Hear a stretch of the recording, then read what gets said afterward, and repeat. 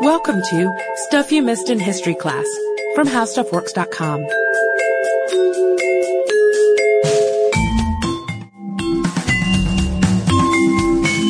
Hello and welcome to the podcast. I'm Sarah Dowdy. And I'm Deblina Chakraborty. And around this time last year, Katie and I did an episode on the artist Michelangelo. And it's a given that Michelangelo, he's one of the most famous artists in history. But according to the art historian Peter Sohm, Michelangelo has been surpassed in at least one head-to-head competition.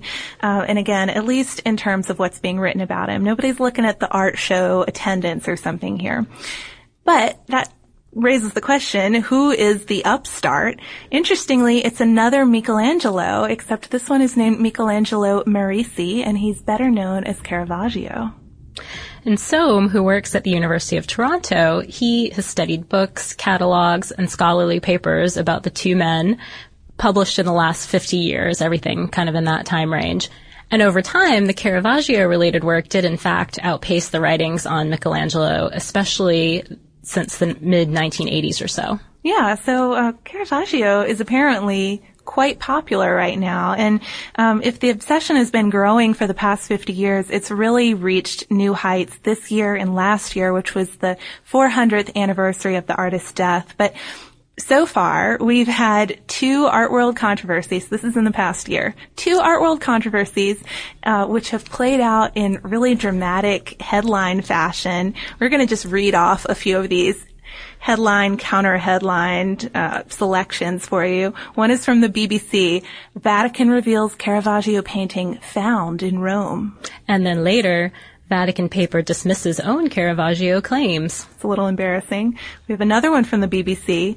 Church bones, quote, belong to Caravaggio, researchers say. But also, unearthing doubts about Caravaggio's remains.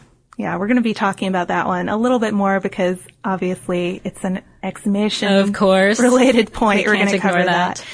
There have also been two big exhibits though on the artist in the past year and this year as well. One was of Caravaggio's art at the Scudieri Quirinale, and the other was of his police trail at the Italian State Archives. And that's really the catch of this episode and probably the appeal of Caravaggio in general. He's not just a compelling figure because he's so masterful an artist, and he's not just compelling because he has this realist style that is well before his time, and he's not just interesting because he almost seems more like a photographer than a painter who lived centuries ago. He's bad. He's a really bad guy. Yeah, he's a bad boy. That's a good way to describe him. And the documents relating to his life are police documents and court documents, legal statements, things like that. He did leave quite a paper trail, and it does not really paint a pretty picture. Yeah, and so I guess that new paper trail is what we'll focus on the most. But first, we'll go back to the beginning. He was born in 1571, and he was the son of an architect and a majordomo for the Marquis of Caravaggio. He was apprenticed later at age 11 to painter Simone Peterzano in Milan. And it was sometime in his teens when he was sent off to Rome, and that's where he settles into this bohemian underworld. He's really poor and working for painters at that time who are less able than him. They're less talented. Yeah, definitely struggling. And these are kind of the lost years as far as his record goes, which I guess with Caravaggio, that's a good thing. But they're not lost years as far as his work goes. He painted about 40 pieces during this period, including Boy with a Fruit Basket and The Young Bacchus. Those are probably two of his most famous works. And finally, in 1595, works like that must have caught the attention of certain eyes because he sets out on his own, and he's brought to the attention of Cardinal Francesco da Monte, who was a big shot in the papal court. So this is his in into the more elite world of Rome, and he's soon invited to live at the cardinal's palace, and he's got room and board and all these commissions. And by 1597, he has a commission to decorate the Contrelli Chapel in Rome, which really puts him into the big league. He's only 24 years old, so he put in his difficult years early. Yeah, and it's not a really totally smooth road all the way, though. His work for the chapel, which included scenes from the life of St. Matthew, they caused quite a stir at the time. And that's because these scenes he painted, they weren't idealized in any way. Matthew basically looks like a laborer off the street, a common person, not a very pretty saint. Yeah, and from there on out, though, he does stick with these religious subjects, though. That's mostly what he's working on. But, I mean, like you mentioned, the Matthew thing gives a pretty good foreshadowing of this. His work isn't pretty. It's violent and it's dark stylistically. He supposedly would use a lantern hung in a dark studio to achieve this really dramatic lighting effect. I mean, I'm guessing probably most of you, if you're listening to this episode, you've seen Caravaggio paintings, but they often look like a photo where there's a big, strong beam of light shining on the subject from one direction. And another thing he would do is pick poor models. So maybe St. Matthew was right off the street. He would use laborers and just people he ran into, perhaps even prostitutes, which obviously that's gonna sometimes cause some trouble for him. And sometimes his work was consequently rejected by its original commissioners. Yeah, the Carmelites, for example, thought that his Death of the Virgin looked a little too common and also a little too dead. Yeah, they didn't want her to look like a normal woman who had just died. They wanted her to be shooting straight up to heaven. And this kind of rejection, though, didn't really hurt Caravaggio's reputation. You would think that having your commissions rejected would be a bad thing, but private buyers were very eager to snatch up the rejected pieces, and his success really continued to grow. He was moving and mingling in the highest circles of Roman society, hanging out with cardinals, hanging out with princes. So it seemed like he had risen above that rough and tumble bohemian life that he started out in. Yeah, but he never really totally left that hard knock life behind either. It's said that he was given to wrath and riot, and probably the best way to understand him might be to first look up some images of his art and then take a look at his police record, which we're going to get into a little bit right now. It is pretty ridiculous. Yeah, it's kind of crazy, actually. May 4th, 1598, for example, he's arrested for carrying a sword without a permit between 2 and 3 a.m. November 19th, 1600, he sued over beating a man with a stick and cutting the guy's cape with his sword at a 3 a.m. brawl. Then, October 2nd, 1601, he's accused of attacking a man with a sword and insulting him. Yeah, adding insult to injury. April 24th, 1604, he was accused of attacking a waiter over an artichoke-related dispute, which, because I kind of love that one so much, we're going to talk about it a little more in a second. October 19th, 1604, arrested for pelting policemen with stones. That's never good. May 28th, 1605, he's arrested for carrying a sword and a dagger, too, this time, without a permit. July 29th, 1605, he's accused by a Vatican notary of striking him with a weapon from behind. Yeah, so this gives you a pretty good idea of the kind of shenanigans that Caravaggio was up to. And the documents on view of the archives actually give us a closer look at some of these incidents. I mentioned the artichoke one.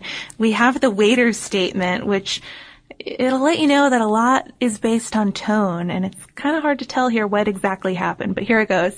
About 17 o'clock, lunchtime, the accused, together with 2 other people, was eating in the Moores restaurant where I work as a waiter. I brought them 8 cooked artichokes, 4 cooked in butter and 4 fried in oil. The accused asked me which were cooked in butter and which fried in oil, and I told him to smell them, which would easily enable him to tell the difference. That's where tone is important. He got angry and without saying anything more, grabbed an earthenware dish and hit me on the cheek at the level of my mustache, injuring me slightly. And then he got up and grabbed his friend's sword, which was lying on the table, intending perhaps to strike me with it. But I got up and came here to the police station to make a formal complaint. So, you know, a guy who's easy to anger, I guess. Yeah, he seemed to get riled up pretty easily. He was even accused of throwing stones at his landlady's window after she sued him for cutting holes in his ceiling to make his paintings fit. Yeah, that's the best part. So, you know, this is obnoxious behavior, violent, potentially lethal behavior, and carrying illegal swords around is not a good way to stay out of trouble. But he reached a new level May 28, 1606, when he killed a man. You can't really take that back. And the circumstances behind this murder are kind of interesting. The deceased was Ranuccio Tomasini, and he was murdered on a tennis court in Rome. And so you've probably heard that because the location was a tennis court, the dispute was somehow related to a game of tennis, or some historians have suggested that it was related to a dispute over a woman. But either way, something that happened in the heat of the moment. You just let your passions get to you and get into a fight, and then Ranuccio is suddenly dead. But court documents from the time show that it really looked a lot more like an organized war, not just this argument that started suddenly. Right. For one thing, it's not exactly a tennis court where this happens. It's a Palacorda court in the Campo Marzio area, which was Caravaggio's neighborhood. Palacorda is kind of like tennis, except there's somehow a string involved. We're not really sure how it works. I'd love like an explanation of Palacorda for any still practicing sport enthusiasts. Yes, email us. The other thing was there were 8 men who participated in this fight, and they were chosen ahead of time. They weren't just random onlookers. So, as you said, it wasn't just in the heat of the moment. It wasn't people who got mad about something that happened to a game and decided to become part of this. It was planned. Yeah, and Caravaggio himself was there with 3 other guys. One was a captain in the papal army, again showing he does have friends in high places. And one of his friends was also badly injured and arrested after the fact. And it's during this guy's trial where it comes out that the fight was probably started over a gambling debt. So something that they could mull over for a little while and get their friends together.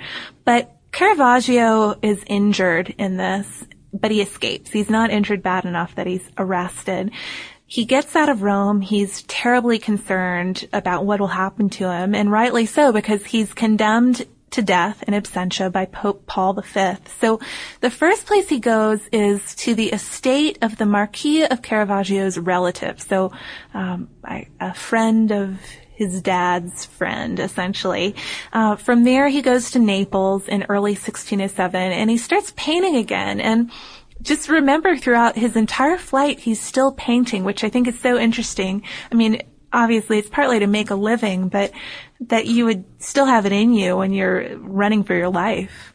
Right, and he has to keep moving. He moves on from Naples to Malta, where he not only keeps painting, but he's received into the Order of Malta, which is kind of confusing because it's something that requires papal permission. Yeah, and the Pope has just condemned him to death. I think that's interesting. And of course, all the while, his friends back in Rome were working to get a papal dispensation. That's the only way he could be pardoned, but I would kind of want those files to be handled in reverse order, I think, and get my life spared before I am received into the Order of Malta. But either way, he's expelled from the Order of Malta not that long after, and he's jailed. He escapes from jail and goes to Syracuse in Sicily in October 1608. And from there, he goes on to Messina and then to Palermo, all the while still working. And it's kind of interesting. Art historians have commented on this work because obviously you're going to look at anything done under such adverse circumstances, but apparently he really simplifies things and scales it down, but it's still just as skilled and well executed as ever. The only way for him to really get a rest is to get the Pope's pardon at this point, but Caravaggio has friends in high places, like we mentioned, so they've been working on this. Seems like a pardon might actually be on the horizon finally. Caravaggio ends up moving to Naples again, but when he's there, he's attacked at the door of an inn and horribly disfigured on his face. People even get reports that he's dead. By July 1610, though, he's finally well enough to sail again, so he sails for Rome, but he's arrested along the way, and the boat with all his stuff leaves him behind while he's in jail. So he's trying to chase down this boat. He gets as far as Porto Ercole, where he dies at 38. So he never reaches the boat, never gets his pardon while he's alive. He is actually pardoned 3 days later after his death. It arrives 3 days later, so that's sad, to say the least. And It's interesting, though, but the circumstances around his death are appropriately controversial, too. He's often believed to have died alone on the beach, which is terribly depressing and probably seems plausible, right? But his first biographer, Giovanni Baioni, sort of made things even worse. He painted a picture saying, quote, "Finally having arrived in a place on the beach, he was put in bed with a high fever, and having no human help, within a few days he died as miserably as he had lived." I think that makes it worse. It makes it seem like not only does he die alone on the beach, somebody puts him in bed and then leaves him. And then abandons him. Yeah. Then he dies alone. Definitely taking it up a notch. But his death was really not quite that dramatic. Records from the archives exhibit show that Caravaggio was found delirious on the beach, but then he was taken to the hospital and he died there 2 days later, presumably not entirely abandoned by everyone at the hospital. It's still unclear, though, what killed him. Right. Maybe it was malaria. It could have been that. Maybe the Knights of Malta. Or maybe even the Pope. I mean, during his successful, though very stressful career on the run, he was kind of afraid that papal hitmen were after him. Yeah, so it was a concern of Caravaggio's at least. But we also have to address those bones that were supposedly Caravaggio's and identified as his last summer. First of all, though, why would this even be an issue? You know, presumably an artist as famous as Caravaggio would have a monument and a marker set up immediately after his death. But even though it's pretty hard to believe, after Caravaggio's death, he faded into obscurity almost immediately. I mean, he had an influence on later artists, but people pretty much forgot who he was until he had this big resurgence at the beginning of the 20th century.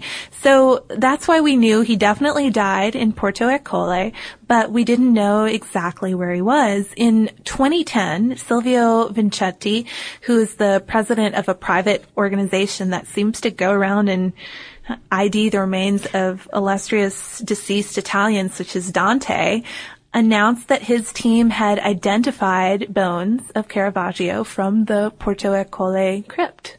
Yeah, and you may be asking, how did they do this? So here's a little bit about their method. They examined skeletons at the crypt, eliminating ones that didn't fit Caravaggio's specs, basically. They carbon dated things down to one skeleton, and then they tested that sample against the DNA from families who were named Merici or Mauricio from Caravaggio. So they did this basically because Caravaggio didn't have any kids of his own, and the committee couldn't find his actual descendants, his siblings' descendants, I should say. So they kind of had to take their best guess. Yeah, and that's one thing that makes people a little uncomfortable with this finding. But the group also concluded that the presumed Caravaggio skeleton had suffered from lead poisoning, which would also add up for an artist at the time, had suffered from syphilis, and had died from sunstroke. But art historians have been really, really skeptical of this claim, to say the least. The New York Times article that we mentioned earlier had quotes from quite a few art historians with varying tone of dismissal, but I included one from Tommaso Montanari of the University of Naples, who said, quote, "In the 400th anniversary of Caravaggio's death, this committee has concocted a compelling discovery thinking it will attract tourists. It's all very depressing." So yikes. Yeah. Sir. Not very confidence-inspiring. No, not at all. So I guess I'm hoping that we'll find out more in the 401st anniversary of Caravaggio's death, because I don't like my exhumations to be depressing and up in the air. Yeah, you don't want your exhumations to be disproved almost immediately. No, I'd like there to be solid evidence behind them. So that about wraps it up for this illustrious yet troubled painter. I'm sure lots of you, especially those of you who frequently request that we cover more art history, have favorite Caravaggio stories, or maybe some of you have even gotten to go to these exhibits in Rome, and you can tell us a little more about them. Apparently the art exhibit was lit very dramatically. It was a dark room with spotlights on each canvas. So if you saw that, let us know how it was. Sounds interesting. And I guess that brings us to listener mail. This one's from Danielle in Canada, and I'm very sorry if I just mispronounced your name. She says, I just finished listening to the podcast on 17th century Dutch tulip mania, and it made me think of another story about tulips. I live not far from Ottawa, which is the capital of Canada and located in Ontario, and one of the things that Ottawa is known for is their annual tulip festival. The history of the Tulip Festival is that it started as a way of recognizing Canada's role in liberating the Dutch during World War II, and specifically for providing safe harbor for the Dutch royal family. The Tulip Festival's website does a much better job of explaining this, and she gives it to us here. It's www.tulipfestival.ca. But essentially, during World War II, the Canadian government temporarily declared a room at the Ottawa Civic Hospital to be Dutch territory so that Princess Margriet could be born a Dutch citizen on Dutch soil. As a thank you, the people of the Netherlands and the new princess's mother, Princess Juliana, sent many gifts to Canada, including 100,000 tulip bulbs. The festival is now almost 60 years old, and it's the largest tulip festival in the world. And the tulip is Ottawa's official flower, which, as the event site notes, makes Ottawa the tulip capital of North America. So yeah, I thought that was a really sweet story. And actually a few people sent it to us. We got a similar story from Christina in Toronto, and John, who also told us about a Tulip Mania board game, which sounds awesome. Especially, definitely one to check out. Yeah, I mean, I love games about commodities. What if the commodities involved were tulips? That would be so much fun.